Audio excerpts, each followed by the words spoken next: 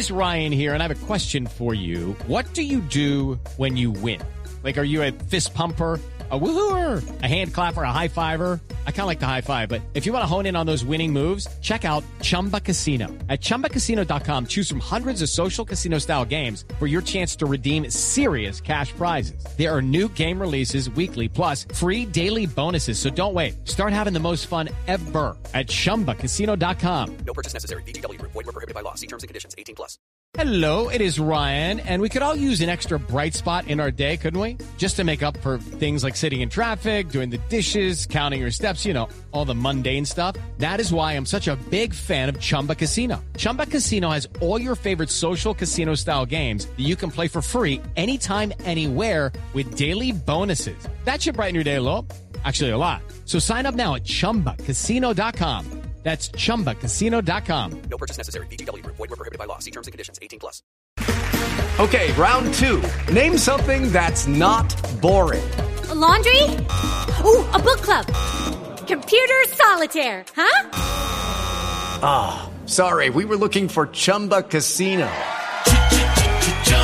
That's right, ChumbaCasino.com has over 100 casino-style games. Join today and play for free for your chance to redeem some serious prizes. ChumbaCasino.com. No purchase necessary. Void where prohibited by law. 18+. Terms and conditions apply. See website for details. Hello and welcome to our final podcast of the season as we take a look back on the historic and memorable rugby season in Ireland across 2022 and 2023. There was a clean sweep in the autumn, a senior and under-20 Six Nations Grand Slam, a Dredden Wooded Spoon, a Sevens World Cup semi-final, Olympics qualification, a first URC champion, and a rare Dublin Champions Cup final. There is a lot to discuss. With me to look back on the year gone by is returning guest David Cordial. Welcome back, David. Thanks, Cal. And for the first time on these airwaves, we are joined by Harper non-rugby regular and knowledgeable Leinster fan, Tom Coleman. Thanks for joining us, Tom. Cheers, Caroline. Nice to be invited. Thanks a million. No bother at all. Well, first of all, gents, it's been a good season, all things considered, hasn't it? Yeah. Deathly silence. Yeah, it's been mixed. Haven't to ask that question to Leinster fans. It's only been a few weeks, so yeah, that's true. I'll give a different answer next September. Yeah. Anyways, the fear is in me after watching that Squidge video, but we'll motor on it. This is going to be a positive podcast anyway. There'll be no doom and gloom here, thankfully. And we will start with the provinces first of all. But as I've compiled a fan view series, we won't spend too much time on this. And you can find a link to that in the channel. So, Tom, first of all, will you take us through Ulster season briefly and any thoughts that you were left with after their season came to an abrupt end?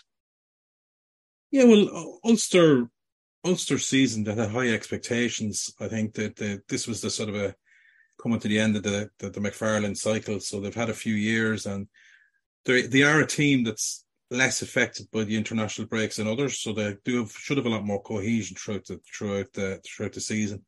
And the start of the season showed that. I think they won the first 6 or 7 games. The only game they lost was up in a wet Ravenhill against Leinster when they should have really won. Their sort of attacking maul sort of malfunctioned slightly. But anyone that follows US politics, and the presidential election comes up, and there's a thing called the October surprise, where just before the election, some sort of slander or some sort of story breaks that sort of gets in, and one of the nominees or for the president is in a bit of trouble. Well, I think Ulster suffered from a December surprise, which sort of derailed their season completely. And it did start down with their old enemy down in RDS, where they sort of threw away game they should have won. Keane Healy got sent off, and they played against Leinster for, I don't know, over an hour anyway, was it, David, in the RDS, and Leinster blew them away in the second half, and that was sort of followed up by a really bad defeat down in Sale in the Heineken Cup, and then they lost again. They had the crisis of a frozen pitch, which forced them down to Dublin to play against La Rochelle. So just within the space of a few weeks, it just sort of psychologically damaged Ulster more than anything else. They lost a couple of games after that, I think against Treviso and against your own team, Quayle and Munster, when you went up in Ravenhill. And I think after that, just with the confidence gone, Ulster were sort of fighting a bit of self-confidence through it to get them over the last bit of the season. And, but it was that sort of December surprise that sort of threw them away. They ended up going out against Leinster in the Heineken Cup in the last 16. It was a good, tough game, and it was a sort of wet night again, but they never really looked like winning either, even though Leinster probably weren't at their best that day. And, Connacht surprised them up in the URC quarterfinals, but fairly convincing win by Connacht, in fairness. You know what I mean? It wasn't like they stole it or anything. They were the better team for 80 minutes. They had some positives. I think Tom O'Toole and Tom Stewart are good additions to the Ulster squad this year. Getting Stockdale back from injury is good. He's back in the extended Irish camp, so that's all positive. But they still have issues at half-backs with Burns at 10. And, a lot of discussions around, Leinster even season with Johnny Sexton and Ross Burns stepping in, or the emergence of Crowley and the Carberry's form going off. You know what I mean? Rugby's still rugby. A lot of play goes through 10, and I know Ulster do play a lot of ball off 9, but until they resolve that problem, I know they've got some good acquisitions in Dave Ewers from Exeter and Stephen Kitchoff from Stormers, which is a great. He's a fantastic player. I thought even in the loss to Munster in the final, I thought he was outstanding for the time he was on. He sort of single-handedly kept Stormers in it for a while.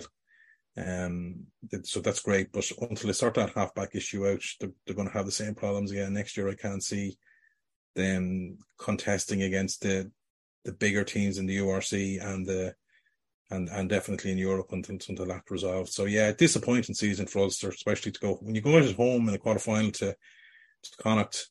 With all due respect to Connacht, I think they'll put it down as definitely a negative mark for the season, overall for me anyway.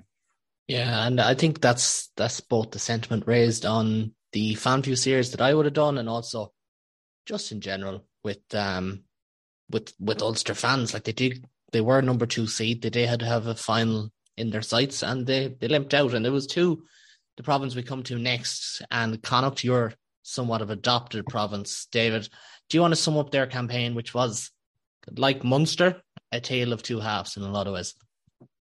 Yeah. So Connacht, I think I said it before we came on air, and Munster had kind of the inverse season that Ulster had.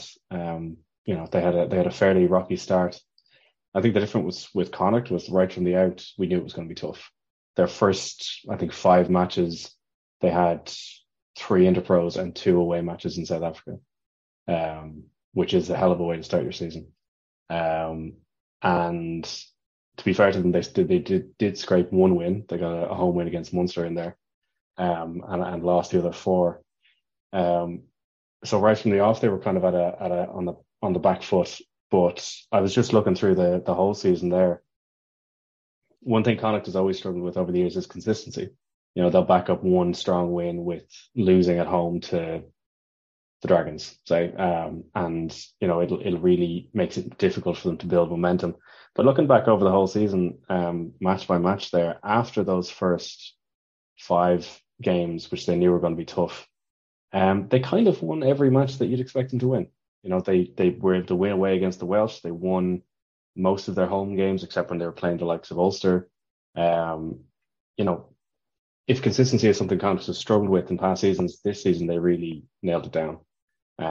And even though it's touch and go to get into the playoffs or into the Champions Cup next year, with the 2 finalists in the Challenge Cup, they earned that spot. And there was really a consistency of form and a consistency of mood. Even between the URC and the Challenge Cup, they went 3 from 4 in the Challenge Cup in the pool stages, only losing away to Newcastle, which was a match they probably should have won. But yeah, I thought Connacht had an excellent season, and to culminate it with a win against Ulster in a quarterfinal, and then a very convincing performance in the semis. Anyone who looked at the scoreline would think it was a completely different game. I think in the last 10 minutes of that game, they were within 6 points of the Stormers in Cape Town, which is no mean feat. So I thought overall Connacht will be looking back on that season, maybe slightly with a bit of chagrin that they could have conceivably gone to a final in Thomond. And once you're there, you'd still fancy Munster, but it's 80 minutes of rugby, anything can happen. But all over, I thought they had a very good season. And I thought for Andy Farrell, that was a decent send-off. And I think he can definitely be happy that he's left the province in a better state than he found it in. Absolutely. And that's, again, it's kind of something we've touched upon before. The Andy Friend has brought them to a different level as an entire unit, not just as simple win-loss record. And then, like you mentioned, consistency, it's always been a big question. Hasn't really been a question for Leinster, and it really wasn't this year either. They were unflappable for most of the season. Tom, we'll come back to you, and for your province, like they fell short in the league and in Europe, but as a whole, looking back on the season, how would you surmise Leinster's 2022-23?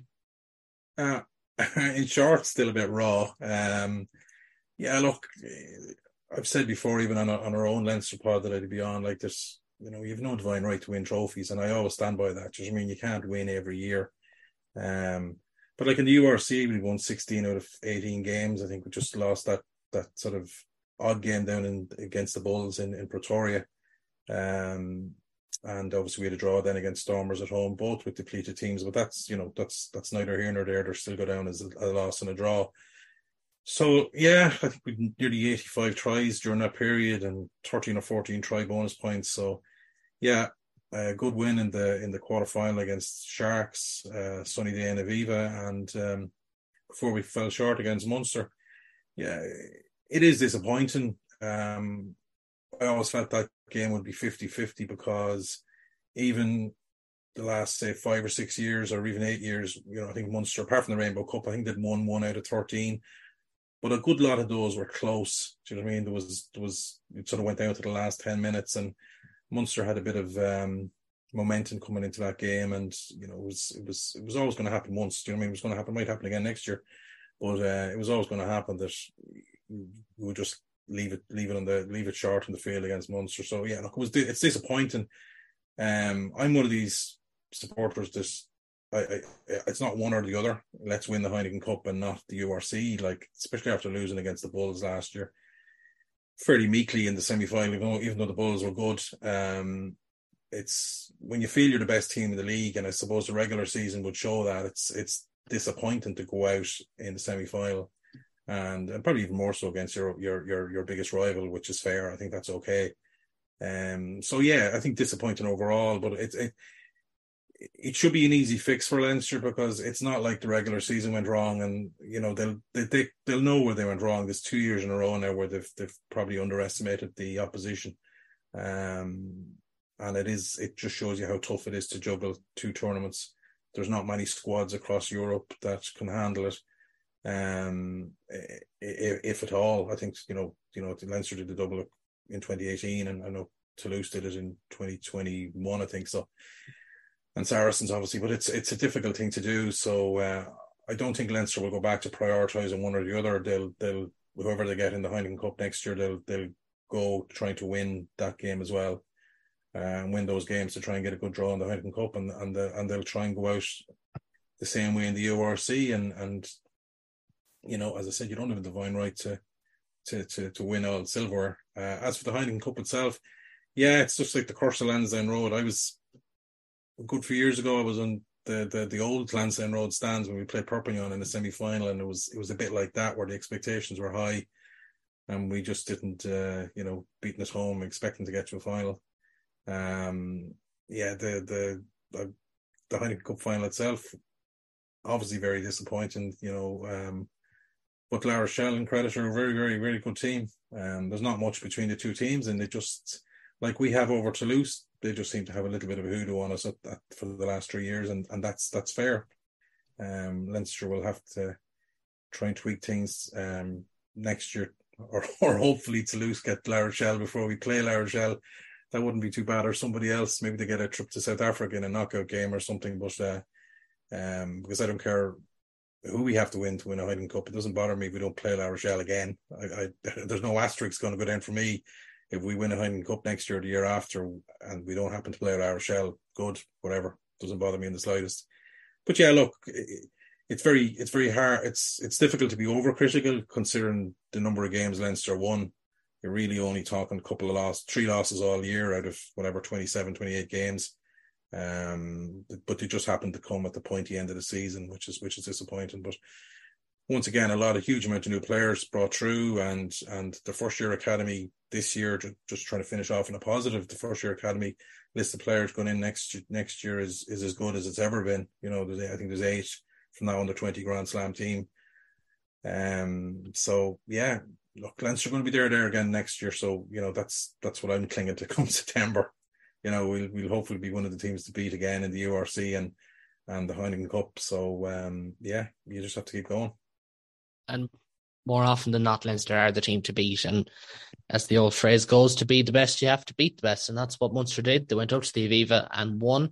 So we'll finish off with our URC champions. David, do you want to take us through their crowning season, both domestically and in Europe? Or if you want, just domestically, that'll do nicely as well. Yeah, sure. So I think, as I said about Connacht, Munster had a similar start to the season. To Connacht, it's just theirs was slightly more unexpected. They started out with 2 losses on the road to Welsh teams, which, with all the respect in the world to the Welsh, is not something Munster would have expected. Particularly losing to the Dragons is very tough. Of those first 5 games, I think they got 2 wins, or maybe even 2 wins, and one was over Zebra. They did beat the Bulls at home, to be fair to them. But and that whole start of the season, they played Leinster twice. I think they played us before Christmas this year as well, and then they played St. Thomond. So all the way up to December, it was looking tough for Munster, and there was some very serious talk that they would struggle to make the playoffs, never mind make the Champions Cup next year. And they kind of, in their very Munster style, they just kind of dug in and they started eking out wins. And that kind of grit, that kind of gristle that they pride themselves on, that really came through for them. And then they had a match against Glasgow at home late on in the season, and it was painful. They took a very heavy hit. Now they fired back, and I think it finished about 38-26, which is more respectable. But it was a very tough day at the office, and particularly for it to be in Thomond, a very, very tough match.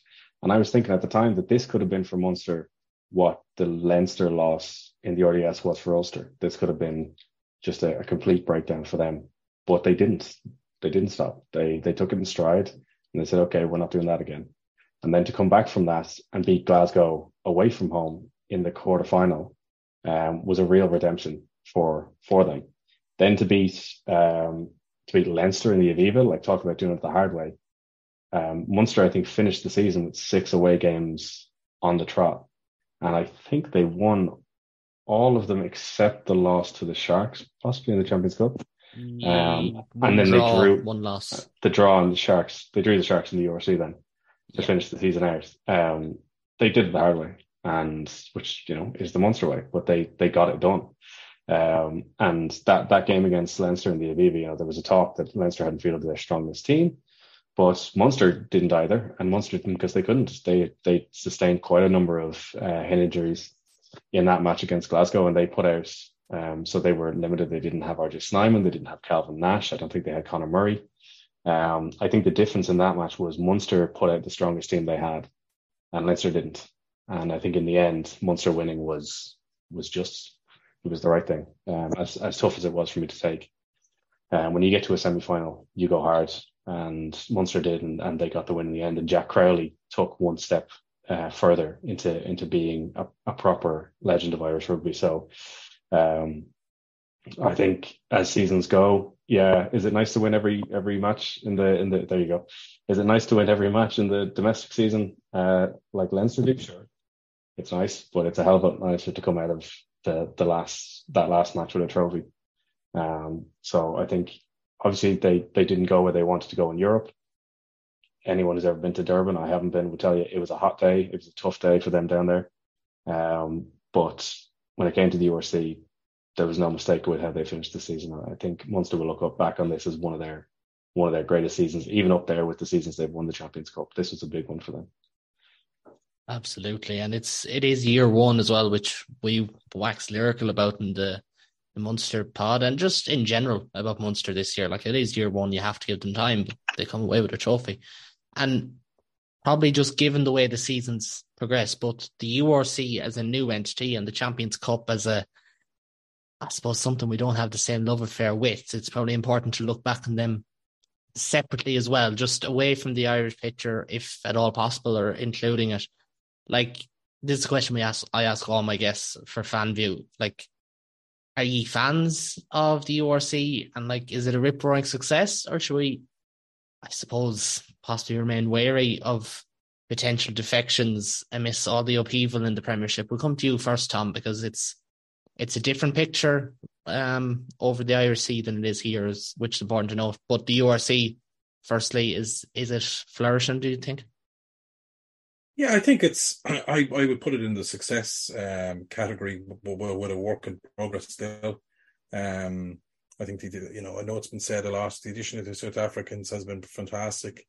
And you can see that in the crowds are beginning to draw back. Like, I grew up looking at Super Rugby and Super 10s when I was younger, and you could see the big crowds down in Loftus, 50,000, looking at the Bulls, and that's starting to come back. I know the rugby world across both hemispheres suffered with sort of COVID and stuff like that, but it's great to see the South African crowd start to come back, and they're a big addition to the URC.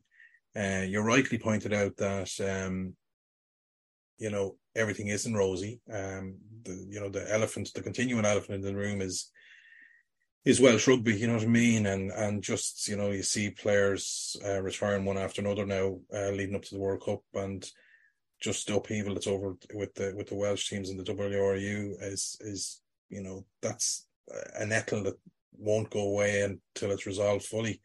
And it does affect, in some ways we're only as good as our weakest link. And at the moment, unfortunately, not necessarily on the field, but at the moment, definitely as a partner, the regions in the four clubs in Wales are the weakest link at the moment, purely because of the relationship they have with their own union and the disaster that is. And as you rightly said, there's, what's going to happen to Gallagher Premiership as well. Could you see an instance where English clubs could join the URC in the near future and have two divisions or something? That's highly likely. When you see the RFU, whether it's true or not, reaching an olive branch of the RFU out about London Irish, or what sort of truth is in that, we don't know. There's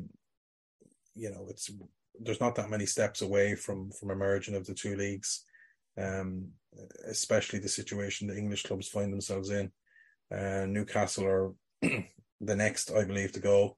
There's talk of a merge for a sort of a super North team between Newcastle, Leeds, and who play in the Championship, and Sale, which is ridiculous amount of distance, you know what I mean? But it's a work in progress, but for me it's a success. I'm, as I said when we were talking about Leinster, I want to win the league. As I value it as a supporter. I have my season ticket. I go to as many games as I can, and thank God the South African teams come in, because they've added a good and a better dimension to it. You know what I mean? Sharks and the Bulls, etc., and the Stormers and the Lions, which is great to see. And as the crowds come back and those rivalries are starting to get going, you know what I mean? It's good to see the South African lads online bringing a lot of hate to Leinster, Crusaders and they'll be sick now after losing at home to Munster in the URC. So with that sort of rivalry building up, it brings a bit of needle, and then you want to win it more, and which is good. So I think it's definitely a success, but work in progress because of other things that's outside of control, like the Welsh situation and the English situation at the moment. And I suppose I kind of know the answer by knowing you, David. You probably think it's a success, but would you echo what Tom's saying, that there's, there is reason to be cautioned? There is, the work in progress side of things that could be bandied about the URC as well? You're on mute there. Sorry. I'm on mute. My mistake. Sorry. I would. Yeah. No. I think broad scope, it's been very successful. It's been a lot more competitive than the Pro 14 and the Pro 12 often were. Looking at the table at the end of the year, there was a very definite top four and bottom four in terms of the teams that got to the knockouts. But then when you got to the knockouts, quarter four, quarterfinals, it was two teams from that top four, Leinster and the Stormers, who who made it through their quarterfinals, and then 2 teams from the bottom 4, Munster and Connacht, who made it through theirs. And then one of those teams in the bottom 4, 5th. So not that's in the bottom, but the team who came 5th, who got to the final and then ultimately won it. If you compare that to, say, the Champions Cup, where you got to the round of 16 and every single match it was the home team that won. I think even in the quarterfinals, then it might have been the same thing. And the final 4 of that, So I thought the URC, even when it got to knockout stage, was still a very competitive competition. The elephant in the room is definitely the Welsh. Whatever about the quality of the rugby, the financial situation they find themselves in and will find themselves in next year. There was talk of the 4 of them having to come into camp and train together, not as a national team, but as clubs, because they don't have enough players in their squads to train properly. And for that to be the case is just unbelievable. Their financial situation, I can only speak to it from outside, but similarly to when you look at London Irish falling, you look to Worcester falling, you look to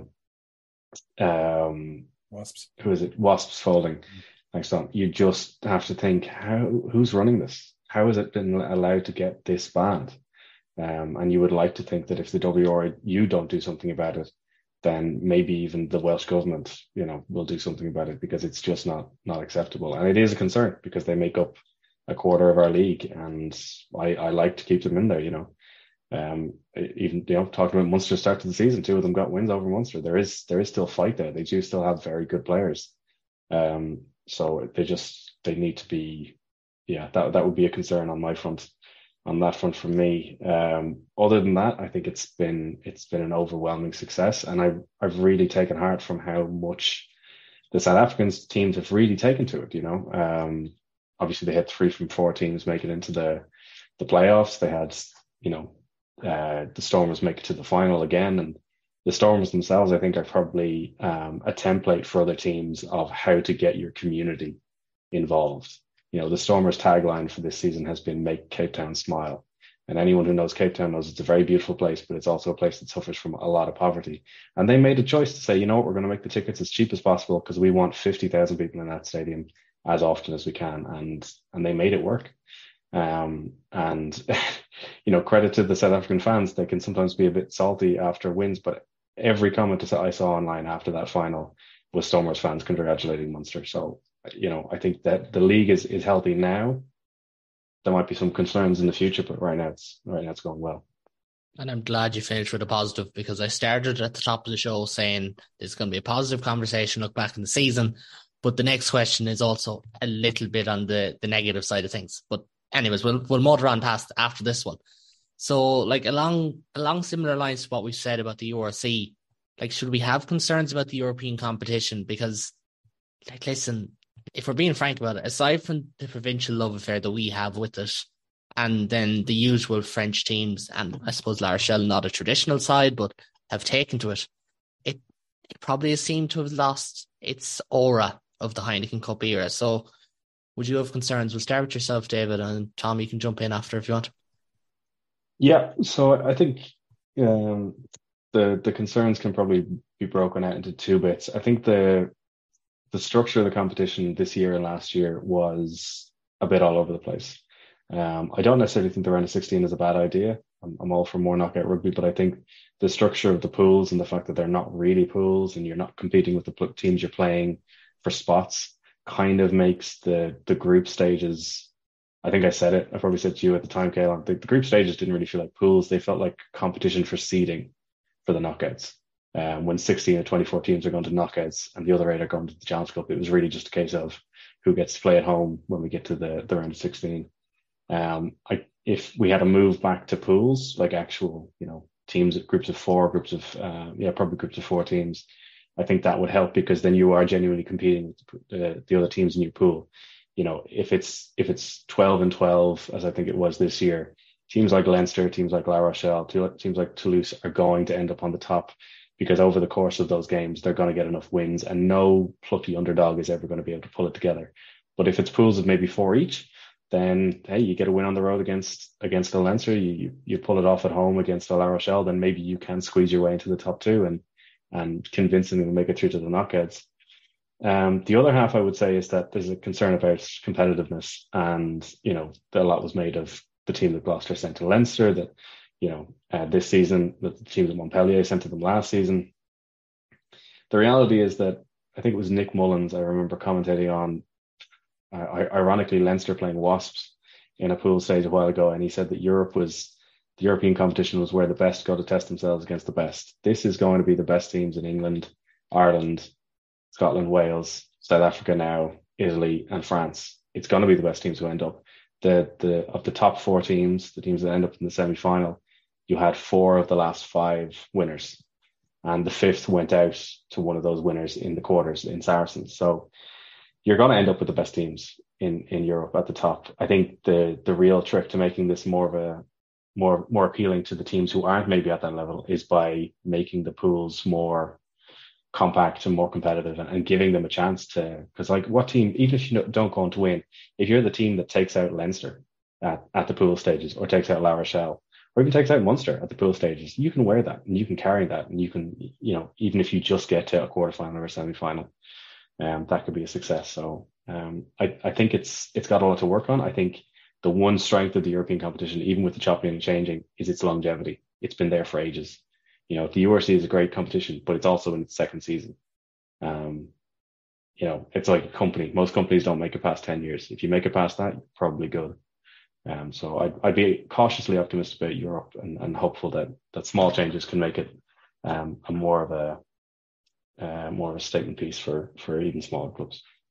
Yeah, 100%. And it's funny how we say that if they go to maybe even a 2014 competition with 4 teams in each group, that it could change things. It's almost like as if we've had this same story and same format before, but I don't know, maybe we haven't. But Tom, would you like to add anything there on that? And I think to echo a lot what David said, without repeating what he said, but I think we have to sort of go back to the older format, because the short format, the way the pools are, and the pools stroke not pools, is that the better teams have less games to be ambushed in Europe, really. Playing 6 pool games versus 4 is a big difference. You know what I mean? If you look at the last 3 years, what I'd call the big 3, which is Leinster, Toulouse and La Rochelle, there's a sizable gap now to the next team down. Those 3 teams, apart from beating each other, the only, out of all that period of time, only Toulouse losing to Wasps in a COVID year. Now it was Toulouse had a weakened team going because they had COVID in the squad, but they fulfilled the fixture in the Rico. That's the only game those 3 teams have lost outside playing against each other. So there's an issue there, and the issue there is this: it's easier for these teams, especially teams that are heavy on internationals like Leinster and Toulouse, as opposed to La Rochelle, just to prepare for 4 games and blitz those 4 games, rather than having to maybe go to England twice for pools, or maybe sometimes the way the draw is you might have to go to France twice over a period of time from October to January. So it does leave it less competitive. I'm sort of 50-50 on the round of 16, mainly because it's too many teams get through to the last 16 out of, like, if you have a pool of 24 teams, which we have, like 3/4 of the teams are getting through, and even the teams that are getting into the Heineken Cup, you're looking at 8 teams out of the English Premiership out of 10 teams qualifying, which is crazy. So it is diluted, and it gives the better teams, and it'll be the same next year, with all due respects to everybody else. You could nearly chalk it down that, Leinster, Toulouse and La Rochelle are going to be in the semi-final next year. I don't know what way the draw will end up, but I guarantee you nobody would stick 20 quid on that not happening, and maybe one other team getting through. So yeah, I very much, this format has to go out the window, and you are right when you say we've been here before. Like, what wasn't broken, why fix what wasn't broken? And it's from that mark of changing the format, the whole format of the competition, where we've had issues. And as much as I like seeing Leinster get to the last 4 and finals, they've been to 4 out of the last 5, it will get boring.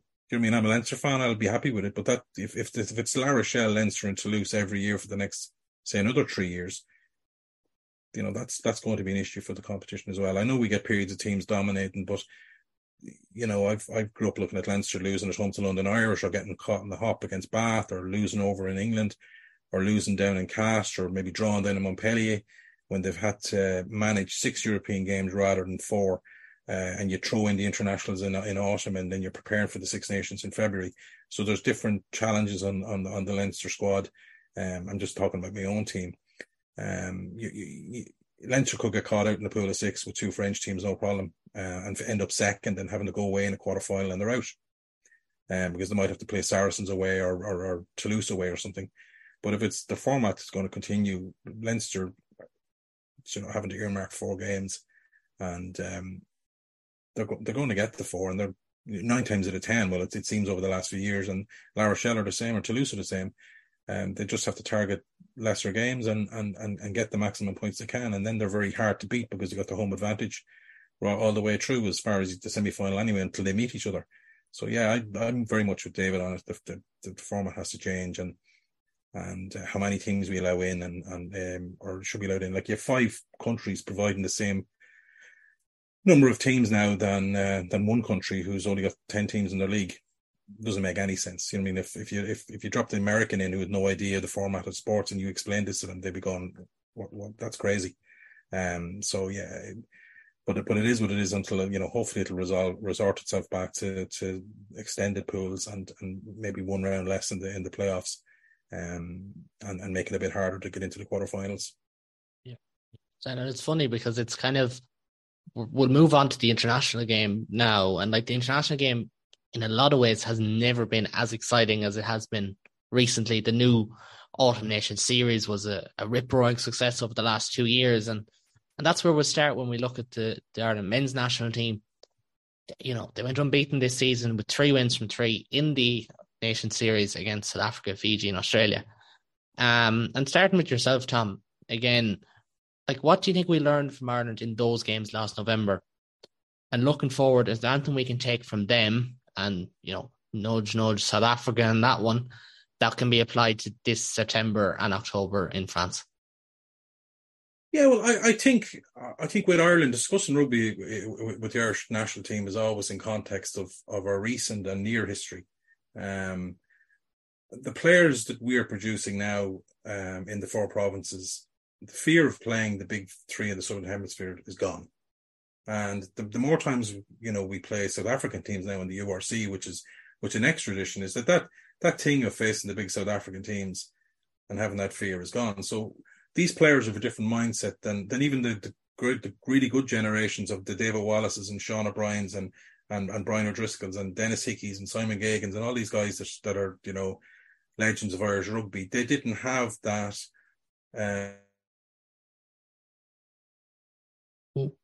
Here's the way of lost Tom. Haven't had that happen before. David, do you want to just jump in there and we'll try and sort this? Yeah. So I could definitely echo what Tom says. There's a lot less fear. You think of players like Hugo Keenan, Danchi, and Mac Hansen.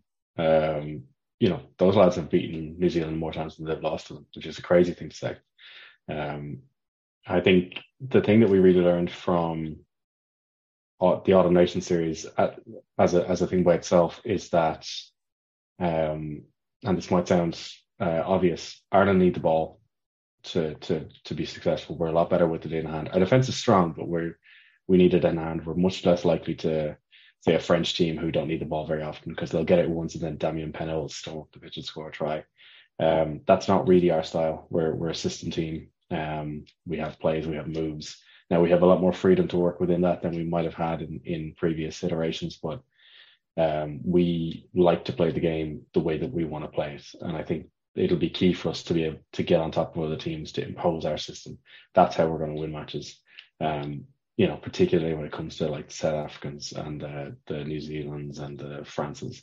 I was looking back at the scores there, and I was actually at 2 of the matches. I didn't realize it was so tight. Like, we beat South Africa and we beat Australia, but we beat them both by less than a converted try combined. It was a 3-point game in each direction, and you could very well argue South Africa had Damian Willems to start that game at 10, and he's a fine player. He's a very good player, but he's not a 10.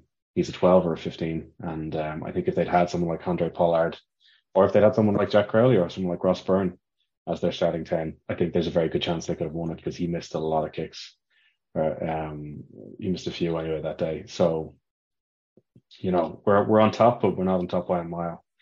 And I think I would also say then on top of that though that there's Squid Rugby did a very good video on Ireland and our chances of winning the World Cup. And I do kind of buy into his notion that we're playing the same kind of moves at the moment. This is a year before the World Cup. We're not showing you everything we've got. And Ireland is a team that builds moves. We build set pieces. We build launch plays off of lineouts, off of scrums. The Hugo Keenan example is the ultimate example of that. But he then points out we pulled that move out against England. So I think Ireland's got more in the tank than we've shown in the last year. I think we've been, but even allowing for that, we've still been winning matches. So I think it was a good series. Ironically, I think the worst match was the one we won by the most. I think that Fiji game was in a lot of ways a massive setback for a lot of the people who played in it. Probably chief among them, Joey Carberry. We ended up winning it by, I think, 35-17, but we did not play well. And the Fijians really put us to the pin of our collar in that one in a way that they shouldn't have, not in the Aviva. So I think the starting 23 in Ireland are pretty much nailed in without a doubt. It's the lads maybe just behind them that are slightly more in flux and in question. And when it comes to a World Cup where you have to play match after match after match after match and then go into knockouts, that would be my only concern. It's funny you mention, Joey as one of the fall guys. 4 of the starting 15 that started that game did not make Ireland's extended squad for the World Cup. Jeremy Luckman, one second, I'm just reading here. Jeremy Luckman, Nick Timoney, Joey Carberry, and Robert Balakoon. So that's what we're looking at. There's a volatility nearly. And all fine players as well. Like those are 4 good players. In other years, they'd have walked into the squad regardless. And that's kind of what we're looking at. Tom will be back with us in a few minutes, and we'll get his thoughts on the Six Nations. But that's what we'll move on to now. And as we all know, Ireland picked up where they left off. They won a historic 4th Grand Slam back in March. And listen, it's important not to downplay this. And I would have said this back in March as well. It was a huge scalp. Grand Slams don't come around too often to this country. But now they were a couple of months removed, 3 months removed. And kind of with the benefit of hindsight and all that, and a more rational viewpoint, because last time I spoke to you on this, it was less than 24 hours after we bet England. We were still buzzing from it. Are we possibly watching the best Irish team ever before our eyes? And I understand I'm saying this before World Cup, which ultimately they will be judged on rightly or wrongly. But as of right now, do you think you can make that case? I think I would make the case that we're watching the best Irish system. I think you could probably pick an assortment of players from the past, your Brian O'Driscolls, your Paul O'Connells, your Owen O'Gara's, who you might say you'd like to have in this team. But I think as a system, this is possibly the best Irish system. And then you do have world players in there. Your Josh Van der Fleers, your Dan Sheehan's, your Kean Doris's. So I think it's definitely the best Irish setup we've ever had, and probably the best chance going into a World Cup, which is good because this is possibly the toughest World Cup we're ever going to have played in. So I think if we're going to win it, we're going to need the Munster boys because they're the ones who know how to do it hard. I think ironically, one of our worst performances was that final against England. It was messy. We were playing against 14 men for a lot of it because Freddie Stewart was sent off. And it was scrappy. It was a lot scrappier than it should have been for a home final, but it was tense and it was emotional and there was a lot on the line. So you can understand why emotions would have been heightened. I thought our best game was actually the game against Scotland because everything went wrong. We lost so many players that we ended up having Keane Healy in the scrums and Josh Van der Fleer throwing lineouts, and we still won. Against one of the best Scottish teams we've seen in recent years. This is a Scotland team that could realistically trouble South Africa and realistically trouble us in the World Cup. So, I thought for us to be able to go that far down in our, who knew I knew on paper that Keane Healy had scrummaged, but I think, had played hooker, but to suddenly switch into that role. And I think his first involvement was a scrum and we won a scrum penalty. I remember reading tweets after it, and there was a tweet from, I think his name's Graham Love on Twitter, and he said, it's like fighting the Terminator. You can't kill these guys. And so I think, Joe Schmidt was a great coach, and Ireland did phenomenally well under him. And he built a lot of what we're seeing now. But I think this team, its unique selling point, as opposed to that Joe Schmidt team, is that this team can adapt on the fly, even better than, the adage of Ireland is Leinster. No, Ireland can adapt a lot better than Leinster. Leinster are a very good team, but Ireland are a lot more adaptable, and they have a lot more, I think if Leinster had Peter O'Mahony on the field, they would have beaten La Rochelle. If they had Ty Byrne, maybe if they had Ian Henderson coming off the bench, Ireland is a lot more than Leinster, and I think both in terms of personnel and in terms of systems. So, is it the best Ireland team ever? We'll see, but I think it's definitely the best Irish setup we've ever had. Absolutely, and it is. Dare I say it is. There's a fair point to be made. That's a great system, and the buy-in is great, the culture is great, and whatever. But maybe that is what makes you a better team. Maybe that is the I don't want to say the top 6 inches, but the fine margins almost that you can have all the talent in the world, but it takes everything. It takes, the talent on the field is only about 50% of it really. At the end of the day, you need luck, you need a bit of everything. And I do think it's a great Ireland team. They've won a Grand Slam. There's great quality coming through. These lads are being pushed. There will be qualms that'll say that Ireland don't rotate enough or whatever, but this is a squad that is, for the most part, you're not as nailed on as you might have been in previous iterations. You look back at, say, the Eddie O'Sullivan era, Declan Kidney era, Joe Schmidt era. This is a squad who, again, you're not necessarily nailed on. And yes, people will use the point of the World Cup squad and use it against Andy Farrell and use it against his selections. But I do think, when as the list I gave there earlier of the players who played against Fiji who haven't been in, who haven't made it, that's only 7 games ago. That's still a bit of for people. And Tom's just after rejoining us, and Tom, no bother at all. It happens. But I just want to ask for your opinion. On the back of Ireland, they have won a Grand Slam. It is, again, we're not going to downplay that. We're not going to do that here. But as I asked David and kind of talked about here, do you think with the benefit of hindsight, and now that we're 3 months on, that we are watching possibly the best Irish team before our eyes? And again, I preface it, as I said to David, that this is before World Cup, and obviously that's what they'll be measured on, whether we agree with it or not. But as of right now, do you think it is possibly the best Irish team? Yeah, I think both points are correct. I think this is the best Irish team that we've had. Purely what it was on basis of what we were speaking earlier on about not having a fear of having no fear of the South Africa or the Southern Hemisphere Big Threes teams, and getting those wins down there in Australia and in 2018 and then New Zealand. And these guys have the younger guys at Ireland have played these teams at under 20s and beaten them too. So that's a new thing in Irish rugby. That's not a thing we've ever had in our history. But you're right. The quarterfinal will have an asterisk on it. You know what I mean? If we don't get out further than the quarterfinals, it's harsh, but it'll be just another. It'll be back to square one, so to speak. It's a bit ridiculous to say it all rides on getting further than previous teams have got, but in some ways, getting further in the quarterfinal than the quarterfinal is really everything for this current team. We are hugely unfortunate the way the draw turned out, but it is what it is. But it is the best Irish team. This last sort of 5 or 6 years, especially the depth we have. Compared to other teams that we won championships with. And the sign of that depth is the lads that are not getting into 23 or into 30. It's a ridiculous amount of depth.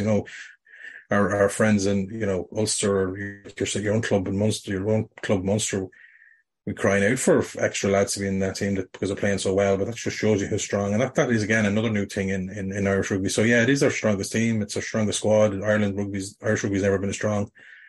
But in some ways, it comes down to that quarterfinal against whoever in October to try and, just underline that rather than leave an asterisk, because it's always going to be an issue. And that can we do it X weeks in a row where we failed before? And we will spend an awful lot of time looking at that. But David, do you want to just jump in quickly before we move on? Yeah, just to finish off, like on what Sam said about who gets in and who doesn't. There was calls for the likes of, say, Jean Klein to get in and a number of other lads to get in. I think at this stage, Andy Farrell is building to this. As much as we'd like to say we want to win every year, and we do, obviously want to win every year. I think he has been building to this stage, and I don't think there's anyone, correct me if I'm wrong, who's in that 42-man squad who hasn't been in an Andy Farrell squad before. No, they've all been in at least in the Six Nations, or maybe at least last in the extended summer squad. or November. Not necessarily capped, but at least in an extended squad. Correct. And I think if anything, that's what counted against people like Klein and people like Hodnett. I know Hodnett was on the Emerging Ireland tour, but it's he wants people who know the system, who know how they play, who he knows and he knows he can trust. So I think he's been building into that, and it's an interesting one that I hadn't actually known. Also from watching that Squidge Rugby video, that apparently back in 2013, the RFU sat down and made a mission statement about what they wanted to do in the next 10 years. And the Rugby World Cup was only mentioned once. They were prioritizing Champions Cups and Six Nations and Grand Slams a lot more than they were the World Cup. And I think that Andy Farrell in this case has been marrying the two quite well, where we're competitive every year, but he's been building to this, to the point now that when there's a 33-man squad named in late August, there's maybe 2 or 3 men in that squad who aren't already decided, maybe. And realistically, just by going off the number of squads I've seen professional analysts give, where they're all basically lining up, I don't think there'll be a whole lot of surprises. And I think that speaks to the fact that we're going to be as well prepared for this World Cup as we possibly could be. Which is always a good thing to say. And there's an amalgamation of the 2 points to come here, because we're going to move on to the under-20s. And as you said, it was all about the pathways and promoting young talent and getting them to the fore in the IRFU's recent reports. And then, as Tom said, the younger players, they don't fear these South African teams as much, because that's who they're going to end up playing for the next couple of years. And that's a brilliant thing to have. And so this year's under-20s, they've done back-to-back Grand Slams. Some of them have literally won 2 Grand Slams titles, which is unbelievable. Sam Prendergast among a few heroes of the hour, and he's one of a handful to also play URC level this season. But I'll come to you first, Tom. What do you think this dominance, of which there was 2 successive Grand Slams and 21 wins in 23 Six Nations games since 2019, what's the dominance say about the production line in Ireland right now, from a pathways viewpoint, but also just the sheer how good these lads are when they're coming through? I think you could look at it negatively and positively. More positively than anything else. The systems in Ireland were, if you take Leinster, for example, my own province, where you've got sort of Leinster under 16 teams and club and schools under 17s and under 18s, and then they merge at under 19s for the best of the best, and then they go into first year academy. Going back to what David said about having distinct pathways for the RFU and that meeting 10 years ago, and so, for example, Leinster's academy set up just before that, it's created a pathway directly. There's the one pathway that's always been there for 100 years. And I do laugh at people saying, Ireland have Dublin, especially, and Leinster have all these schools. And those schools have been there for 100 years. We were fairly shit for 90 of them. So it's not all that happens, these great schools. It's what you do with it and how you merge that into the provinces. Munster were a little bit later to the party on getting their academy sorted out and stuff, but now that they have, and they started focusing on clubs, like you can see the benefit of what they've done down in West Cork, and players coming through there, and I'm sure they're going to try and replicate that amongst other areas of Munster. just as Leinster are not sitting on their laurels. I know we're talking provincial here, but it all feeds into the Irish camp. These were we've only 4 teams, and that's where they come from. We get the odd exile coming across to play for the under-20s. But like, we have a setup where you're producing players in depth year on year, and you're taking them out of that school system or out of that club system, getting the best and merging them at say under-19s before they go into the academy, and they're really prepared to go for then when they start playing for Ireland at under-20s. And as you say, bar COVID as well, where we were, I think, won 3 wins out of 3 when the competition was, I think we still had Italy to play and England at home, I think, just from memory. It could have been, and we'd won the year before, it could have been 4 out of 5 slams. And when we've got 2 of the biggest under-20 teams in the world, like France have won the last 2 under-20 World Cups, and England have won 3, I think, in total. That's some going, really, for a team that, for a county that, or for a country that hasn't got the same playing numbers. So therefore, it's positive all the way. I think that the one maybe negative, breaking it down to provincial, is just a little bit more of an abundance coming, obviously, from one province at the moment. But hopefully that will change. You know what I mean? It's all cyclical. I remember the day, we all remember when Munster, basically the Irish pack and the 9 and the 10, and nobody complained then, and we shouldn't really complain now. At the end of the day, they all wear green. But like, I'm sure the RFU will try and they'll never get a complete balance, but maybe balancing out a little bit where there's just not this depth of coming through from one province. But you get players like Jack Ainger moving, the Connacht, Roman Solano has gone to Munster. So it's all good. Like, again, as I said earlier in the pod, it's all about context for Ireland or where we were. These young lads, we've said several times, are now used to playing against France or beating England at under-20s or beating South African teams, and that's the mindset. That's the top few inches. It's the difference in sport that just wasn't there. We were always the plucky losers in the quarterfinal against Australia when we'd run out of steam with 20 minutes to go and we'd pat ourselves on the back. And there were good days, but those days are gone. Like, we now want to win, and we know they have to compete with us.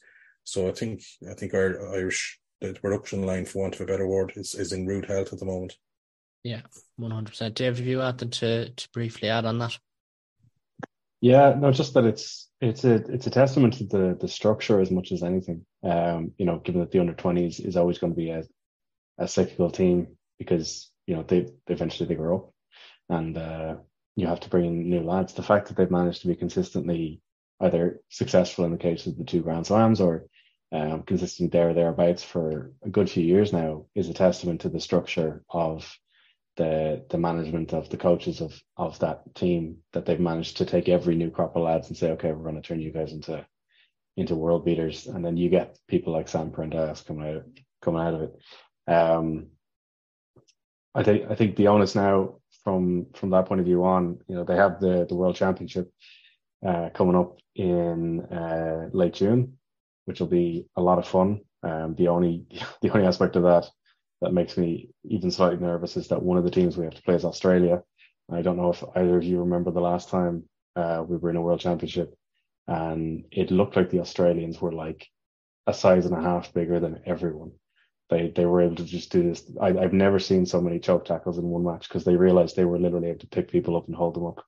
So that would be the only thing that makes me slightly nervous there. But hey, look, you want to be the best, you got to beat the best. I think the onus from there on, unlike the senior squad, this under-20s team won't be judged by that championship. It'd be nice to win it, but the real testing ground will be where they go from there. And I think it was, Tom said earlier, something like 8 of that team are going into the Leinster Academy next year.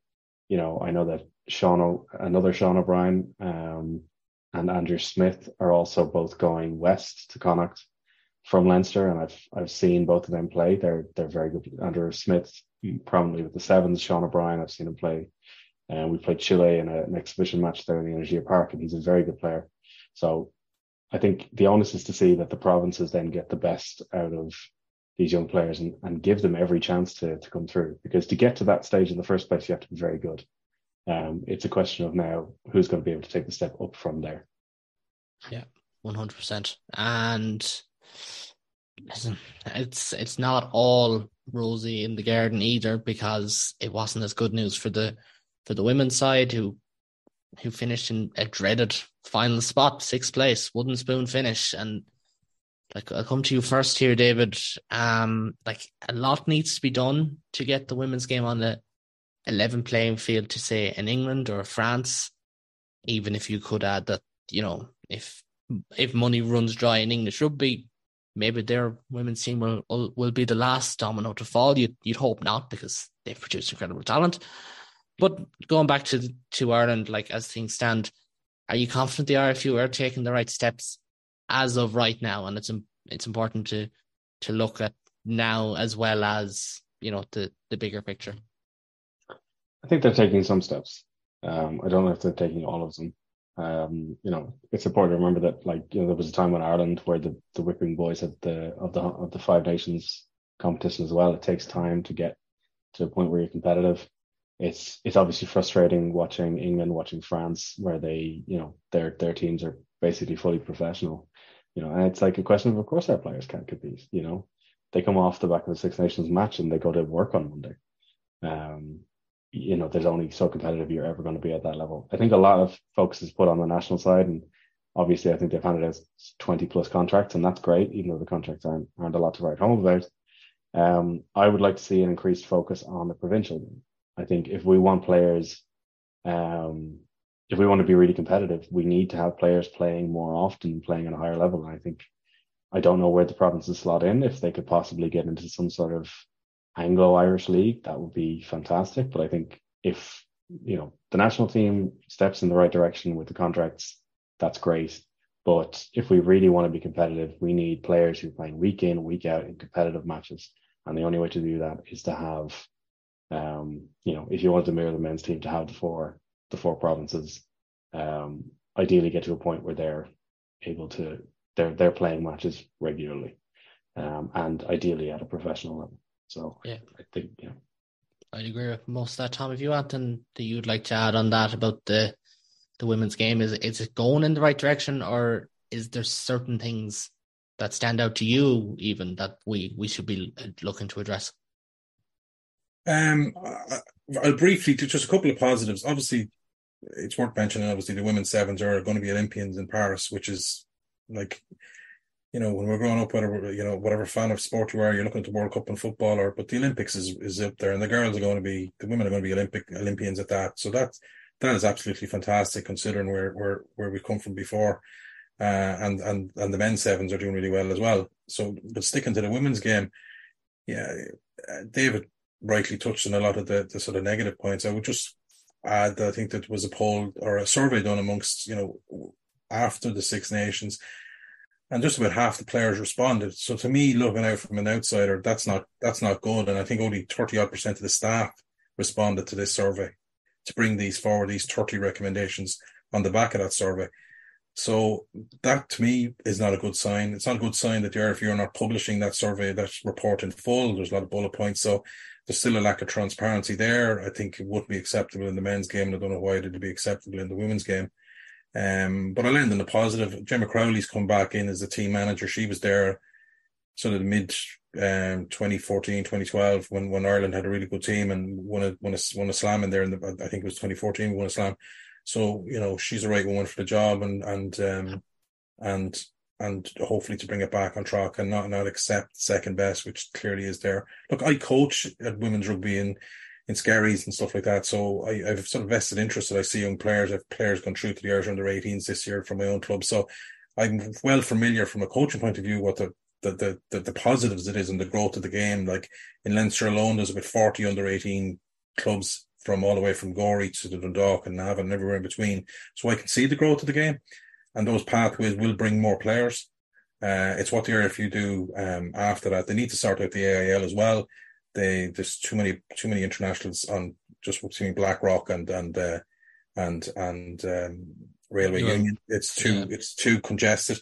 You know, Munster won the Interpros this year, but they have a lot less numbers. There's a lot of Munster girls playing up in Dublin, so there is issues that they need to sort out internally in the game where they get the girls playing for their home, you know, whether it be Ballincollig or wherever else down, keep them down in Limerick or Bohemians, whatever they have to do, rather than just concentrating on 2 or 3 clubs in Dublin. And then, that there's just lots to fix still. Would be slightly concerned on the earlier points I raised about the lack of numbers that respond to the survey and the lack of transparency from the RFU on publishing the report in full. So yeah, still a long way to go. It's been a difficult 2012 sort of 18 months for, just with public fallouts and social media and players not getting picked. And it's still at a low ebb. Like the tide still has to come in for women's 15 rugby, especially anyway. Yeah, absolutely. And listen, we have to give it time as well. These things do take time, and you both agree with that. And one of the things that could help raise the profile on a positive spin is sevens. Whether we like it or not, sevens is an Olympic sport. It will help raise the profile, even if it is bandied about as kind of an ugly word when we talk about the sevens game, especially in relation to the women's. And again, try as you might, it's hard to deny that there's a lure of playing World 7 Series to younger players in particular. You're traveling the world, you're getting paid to do it, you're having a lot of fun. It's a great format. And just for those who wouldn't really follow it, I know it's difficult to watch now with the way it's gone streaming wise. It was a whirlwind couple of months for both teams. So the men's team, they reached a World Cup semi-final in Cape Town last year, but ultimately finished 8th in the World Series and only reached 2 semi-finals in the series as a whole. Meanwhile, the women's side, as you mentioned, secured Olympic qualification for Paris in 2024 and finished 5th in the series as a whole. All in all, and we'll come to you first here, David, can we class it as a successful year in both fields, firstly? And secondly, given the fact that it is an attractive sport, should we be striving for better and really trying to push on with sevens, even if some people are vehemently against it? Yeah, I think so. I think it's a pure form of a very different code from 15s. You can see that from the players that thrive there that don't thrive at 15s and vice versa, even though there's a lot of overlapping skills. It's almost as much about being a sprinter as anything else, but it's a fantastic sport to watch. It's short, it's sharp, it's very fast, and the way that the sevens tournaments are structured, you get a nice festival feel. I think an aim for the IRFU might be to try and get a 7 series in Ireland. I think that would do a lot of good for that competition. And particularly given we have players, our women's team, there's a lot of hay made about the fact that the likes of Stacey Flood, the likes of Bevan Parsons, the likes of Amy Lee Murphy-Crowe are not available to the 15s team because they're in the 7 series. But it's would you rather be in a team that are carrying the wooden spoon in the Six Nations, or would you rather be a team that's going to the Olympics? It's not a difficult decision for them, and it shouldn't be held against them. As far as I'm considered, becoming an Olympian is the equivalent to going to a World Cup. It's the same level, and if they can, I think there's talent enough in that team. If they could get in even close to a medal, that would be a huge accomplishment, a massive one. And to speak to the idea of sevens as a whole, I watch a lot of Super Rugby. My team is the Blues. And one of our players, Caleb Clark, who's an international, he's played for the All Blacks, he's a winger. He actually took time out from playing for the Blues and playing for the All Blacks to play for the New Zealand Sevens team because they were going to the Olympics. That's the height that they class it at. So I don't think there's any reason for us to do any different. I think it's a fantastic sport. The more eyes you can get on it, the better. If we could get it on RTE instead of having to get it on streaming, that'd be great. And when our women's team goes to the Olympics, I think they should have our full-throated support. Yeah, I think it's a very easy positive. It's a very easy win. In a time when women's rugby is struggling in Ireland, this is the easiest win in the world. Yeah, 100%. And thankfully, the fact that obviously the last Olympics were in Tokyo, so we had matches kicking off at 2 or 3 o'clock in the morning. Thankfully, we don't have that this time around, which is good. But a bit of a curveball question for you here, Tom. David mentioned the fact that it's only available on streaming, the Sevens platform. And then you also have the fact that there's I think there's only 10 7 series women's events, if even less. And one of them is smack bang in the middle of the Six Nations. Do you think World Rugby are doing enough to promote women's rugby in that regard? And the fact that the 2 biggest competitions of the year, arguably the Six Nations and 7 series, are clashing. Do you think they could do more as well, because it's important to recognise that not every hurdle was set down by the RFU when it comes to the women's game. The biggest thing World Rugby need to do is to make sure that with the World Cup or the Olympics in France, is to make sure that the key sevens games, whatever code we're talking, female or male, that the key matches are on at evening times. And you rightly pointed out, playing 2:00 in the morning. What you want for the Irish girls, for example, in the sevens, is to be 7:30 on a Wednesday evening when everybody's in from work, and then everyone's going to switch on for the Olympics like we all do, and there's sevens on. That's the only way it's going to harness all the investment that's going in sevens. In my opinion, is also to the detriment of the 15s, but that's we've touched on that. And get the next generation coming, because at the moment the next generation of players that are in coming from the sevens, they all come from 15s. So if we're prioritizing one over the other, that pathway that we're slowly choking is going to kill the sevens in the long term too. So I would say that's from the RFU side. From the World Rugby side, it's just to try and lobby the Olympics to make sure, Ireland playing Australia in the sevens at 11:00 in the morning in Paris, which it won't get the numbers, and especially as you mentioned it with this World Series streaming, none of these girls are getting visibility, for example, or the lads. It's only sort of diehards rugby fans that will tune in and have all the links because we all share them on social media. And everybody, it's still a small group of people. There's several thousand, Irish rugby fans that are online that sort of are clued into when these matches are on, and you sort of spread it as much as you can. But that's not what's going to grow the game. Like we've bought in, we're rugby fans. We live and breathe it. But it's getting that wider thing. Just for my own dad who loves sport, he needs to be surprised when he's put on the Olympics. He's 83 and the rugby's on. That's what you need. That's where rugby have to push for the Olympics and the RFU as well, just to get more visibility. 100% agree, and it's a point that I've made before, that I think that World Rugby in general aren't doing enough to promote like a great product to have. It's great for TV. I know Sky used to have it years ago, and like things like that you could literally stick on all day. They'd be great to have on RT Player or TG Car Player or whatever Virgin Media Player, but then at the same time it's not ideal. I remember the first sevens Olympics game in 2021, I suppose it was. Like that was only on RT Player, despite the fact they had live coverage at the time. And it's like we need to stop kicking ourselves in the foot as well. That's it as well. And I suppose we're ending on somewhat of a high, with the Olympic qualification and with the men's team having been discussed. And we'll finish on a high as well with awards that we're going to hand out. There's no prizes, nothing tangible here, but a bit of pride if there is anyone listening. For those who didn't know, I wrote a Team of the Season article, which went down like a lead balloon in some circles. But anyways, and I will link that in the notes below. So we'll forego that usual question. Although we'd all have a team of Jean Lines. But anyways, without any further ado, let's get into it. And firstly, I'll come to yourself, Tom. What was your moment of the year? I think it's you have probably more to choose from me, Caelan, given how Munster finished the season. But look, it's only our fourth Grand Slam, and to win a Grand Slam is still huge. So, and the way the rugby we played throughout that tournament was just fantastic. And the Ireland France match, even David touched on it. We grew up watching Super Rugby, and I remember 20 years ago watching the Tri-Nations games between Australia and New Zealand and going, this is at a different level to what we play up here, even in the English teams in their pomp in 2003 when they won a World Cup. But the Tri-Nations Rugby, it's fair to say, and, I'll let any Southern Hemisphere listener come at me, that Ireland-France game was right up there with that sort of level.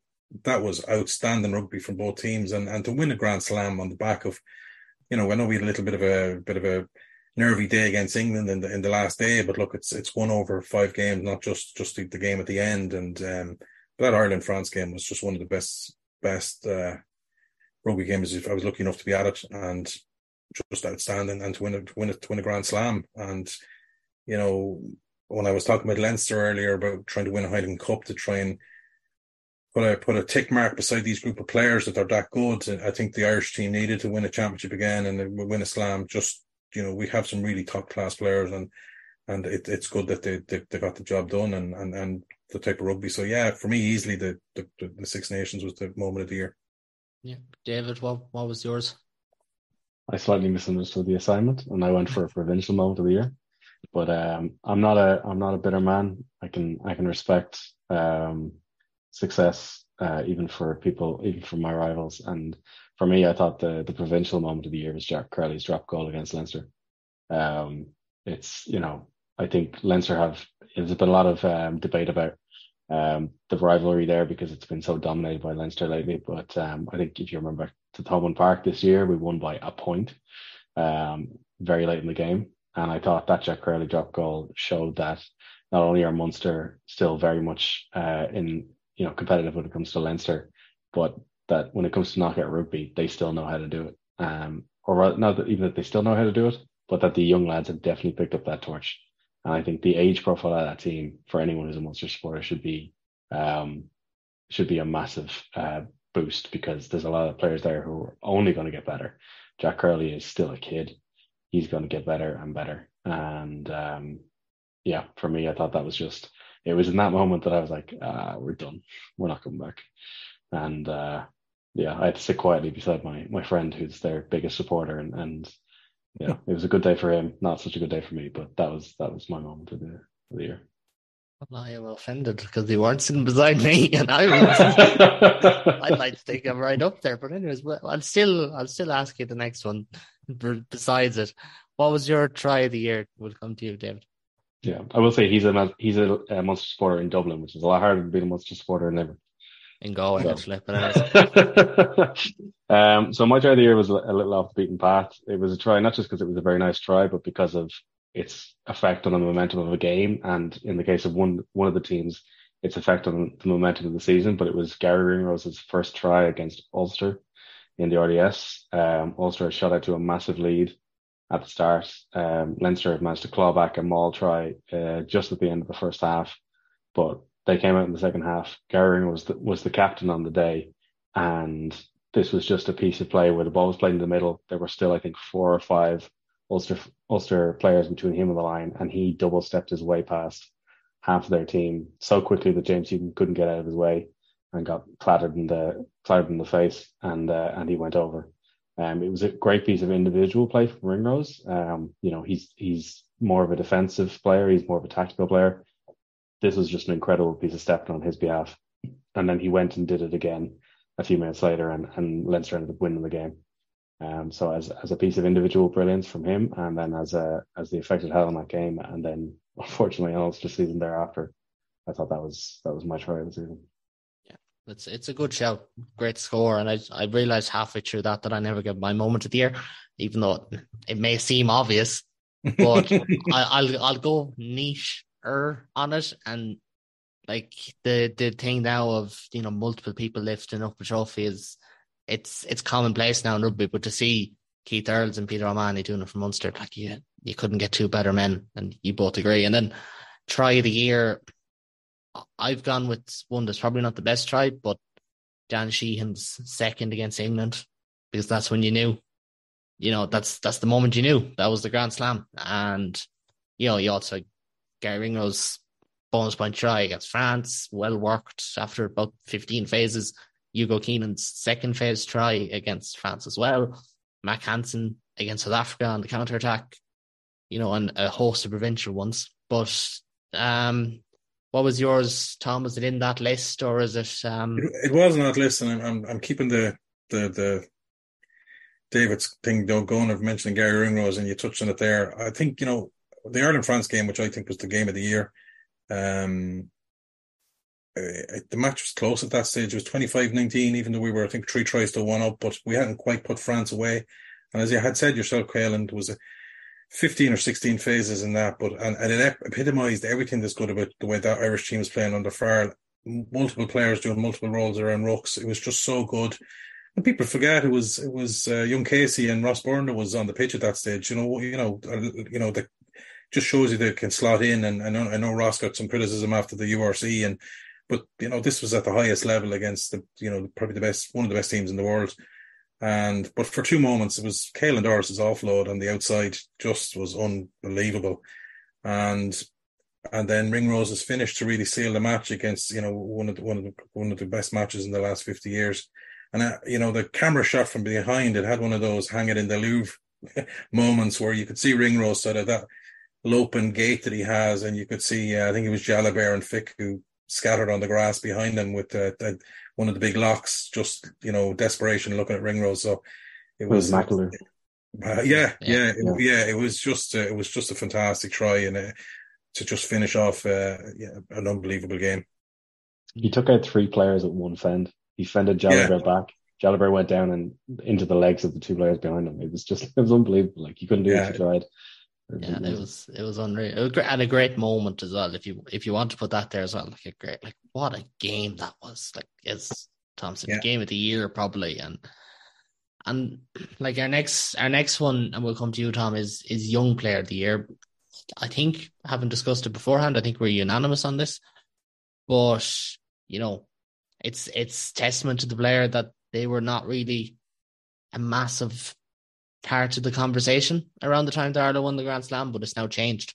For me, it's Jack Crowley. And which way have you gone? Yeah, I think we're all in agreement pre-pod that was Jack Crowley. So the fact that I'm going to let you talk about Jack Crowley, I think Sam Prendergast is probably worth to mention too, because we now have the possibility of 2 10s that could see us through for the next 10 years, which is fantastic. You know what I mean? I'll let you wax lyrical about Jack. He's had his moment in the sun with his drop goal and winning it. I think, if you looked at football at all, and, people always used to say about, who's the best player of all time, and they talk about Messi and talk about Ronaldo. I remember looking at Zidane and the amount of time he would give himself on the ball. In rugby parlance, I think that's what Sam Prendergast is like. He just unbelievable the amount of time he gives himself on the ball. And, if it's going to be Prendergast and Crowley for the next 10 years in our 23 after, that partnership will settle in somewhere time before the next World Cup in 2027 and the trajectory both are showing. I think, it's both provinces will be in good place and Ireland will be in good place. It's exciting for both those teams. So I'll pass the baton over to you and let's speak about Jack Crowley while I get my spake in about Sam. I mean, there's not a whole pile to say that people wouldn't have seen in the column inches or in podcasts. Like the man is as cool as a cucumber. Mm. Like, I think if you want to know about Jack Crowley, you look at that URC final. You look at the fact that, and okay, some of this information is true, the likes of Access Munster interviews after the fact, but Calvin Nash came out and he said, I told Jack during the week after doing my analysis, if you see me with my hands up in the air on the wing, you kick it to me. That means there's a crossfield on. It's something they would have spotted. The first time he sees it, he puts one. Listen, it could have went horrible bounce, but it went horrible for the Stormers, and Calvin Nash scores, does it again, possible offside. You look at the fact that in that game, and I noticed that I'm just completely bypassing the drop goal, but listen, anyways, the drop goal was incredible. You look at the fact that the first try was scored in the left-hand corner. He has a kick in the left-hand corner with 5 minutes to go, tired legs, tired mind, to push it out to a 5-point game and completely change the complexion of the game for the last 5 minutes. And he just sticks it right in between the uprights, right down the black spot. And I mean, he's only, 22, 23 years of age. You can't ask anything more from a young lad like that. David, were you going to say Jack Crowley as well? I think you were. I was, yeah. I thought switching it up and going back to the international scene, it's easy to forget that when we went to New Zealand last summer, number 3 was Harry Byrne, and he went there as the 10. The plan was to have him start both of the Maori All Black games. He gets an injury, which is something Harry has struggled with for years. And Kieran Frawley steps into the gap and plays incredibly well. I think he even benefited from the fact that they lost the first game but then won the second, so it showed kind of a growth in that sense. And then Farrell has Frawley in his Autumn Nations series squad as well. And injury strikes just before that. I was in the RDS when it happened, and I head in hands because I knew what it meant. Joey Carberry picked up an injury, I think, against Fiji, and Jack ends up starting against Australia. And, injuries are there's only so much you can do at injuries. But the real measure, particularly in this Irish team where we do have that much depth, I've just rattled off 3 players that we've gone through in as many months at the time, actually. When Jack Crowley got in that position, he took it with both hands, and he made sure that Andy Farrell knew his name. And when it came around to the next Six Nations, he was the one in that squad as the third choice 10. And after that URC final, it's only just third choice 10. I think Ross Byrne is a phenomenal player. I think if Johnny goes down, it'll be Ross starting, but it'll be a tight thing. And by the end of that World Cup, I think Jack Hurley could be in a much stronger position. He's young, and the fact that he's young and he's still playing the way he's playing, anyone who wants to know what kind of venom and fight he brings should see the hit he put in against Harry Byrne carrying just before that drop goal. No, I think he has the skills, but he has the mentality as well. And the fact that he turned down Ron O'Gara to go to La Rochelle to be their 10 to possibly win a Champions Cup, and said, no, I'm going to stay in Munster.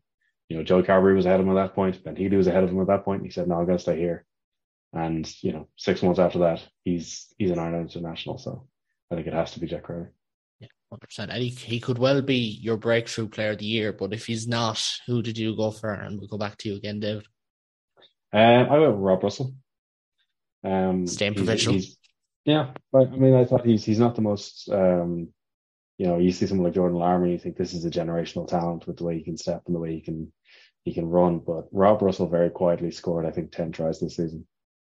He's a winger's winger, so he might not get into an Andy Farrell squad, but he played in some big games. He played against the Sharks in the RDS, and when he saw that, knew what kind of game that was, and he played in that match. He's been one of those players who wouldn't have made a lot of headlines at the start of the season, but is now up. I think he's Leinster's top try scorer this season. And I think it was only this season or maybe last season that he got his senior contract. So I think that's from him. That was just incredible. How high his ceiling is, I don't know, but I thought this year he played incredibly well for someone as green as he is. And Tom, who did you have for that gong? Just to show I'm not completely blue-eyed, I went for John Hodnett. I thought he had an outstanding season. People might say age-wise he's not a break, but I thought it was a breakthrough season for him. He's now a bit of a household name rather than the niche rugby nerds that would have known him before that. It showed you how valuable he was that Munster were prepared to leave Snyman on the bench in the final to accommodate Hodnett, and that says a lot. When you've got Coombs and O'Mahony and Ty Byrne and John Klein and stuff like that, and the fact that you decided to leave Snyman. I know it's an 80-minute game, but at the end of the day, Snyman is their marquee player. He is the marquee player. He's the player that Munster have been crying out for the last 2 or 3 years. And the what ifs and what if he was. When it came to the crunch, Roundtree, to his credit, went for a game where he could target Stormers and sort of nullify that. So Dion Fury, who's a real weapon around the breakdown for Stormers, and John Hodnett was a man, and to do it in Cape Town is just unbelievable. It's so he's gone from sort of part of the Munster squad to a key member in a winning season. So and as I think you'd mentioned before the pod that he maybe 15 appearances before that or whatever. So yeah, outstanding by Hodnett, and he's making a real push now for trying to get into that Irish back row or group of 5 or 6 players. Is just unreal when you see some of the players we're going to leave at home, and it could be Hodnett and Penny, and it could be left at home as well. Real riches in that area. We've with players. Max Deegan had a really good season. Just touching on that back row, but yeah, John Hodnett for me was the sort of breakthrough player of the year for me. David, who did you have for the award? For the awards breakthrough player? Oh, I said Rob Russell. Oh, sorry. I'm on the wrong thing. I was on the wrong line. Sorry. We'll come to you for this one. So, your unsung hero. I'm going to defy Tom and stay blue-eyed. I went for Liam Turner. I thought he played a lot of 13 for Leinster this season. And, for a position at like 13 where you have Gary Ringrose and Robbie Henshaw to shine in that position is pretty impressive. Yeah, like he's not in any conversations, and realistically at this stage he shouldn't be because there's so much ahead of him. But when Leinster were playing there, we're rotating heavily. He was a guy who stepped up and performed incredibly well. And to marry the two systems, he's a guy who has played at sevens level, and he showed that pace a number of times, both in attack and in defence. So yeah, I thought he had a great season. It'll always be a difficult thing because Gary Ringrose is not an old man and is not going anywhere anytime soon. But injuries are a thing, and if your 13 goes down, particularly at provincial level, I think Leinster have no reason to fear when they've got someone like Liam Turner ready to step up. Who did you have for this one? Yeah, for me, unsung hero is somebody who's not an international player, and provincial supporters just realise the value of this player is worth weight in gold. And you were talking to somebody like Marty Moore at Ulster, who really did a big job up there for Ulster this year, and he was missed towards the latter end of the season. Or likes of Conor Oliver and Connacht, who's just week in, week out. And, I'm sure you're going to mention a team full of Jan Clanes, Yes. But Leinster's version of Jan Clane is Ross Maloney, and, he's not going to be in the Irish setup, and, that's fair enough. We sort of have a running joke over in the Leinster pod that it's, the Michael Bent Award for somebody who's just an unsung hero. And Ross Maloney is a real leader in that team. And he sort of, people would probably argue again, was Leo right to start him in the final? That's why we signed Jenkins. But look, it was his form that got him there. He made it hard for him to be dropped. And it's not the reason Leinster lost the Heineken Cup final just because Ross Maloney played. Anyone that knows their onions or has any knowledge of rugby, that's not the reason. There's a lot of other reasons. Our kicking game, and I'm going to get sidetracked on that. But yeah, Ross Maloney, in a team full of John Clanes, Ross Maloney's captain. Right. And Okay. I'm gonna stick one last point under there just because Tom said it, and I was like, I gotta mention this. It was the end of last season, if it's not the start of this season. When when Ireland went down to New Zealand last season and played, 3 test matches and 2 matches against the Maori All Blacks, they found themselves in need of a tight head, and there was one tight head who'd been plugging it away for Taranaki Rugby ever since he retired and went back home, and that was Michael Bent. And to see him pull on an Ireland jersey again, it was unbelievable. And the reception he got when he came back into the changing room was just brilliant. So I thought that was brilliant.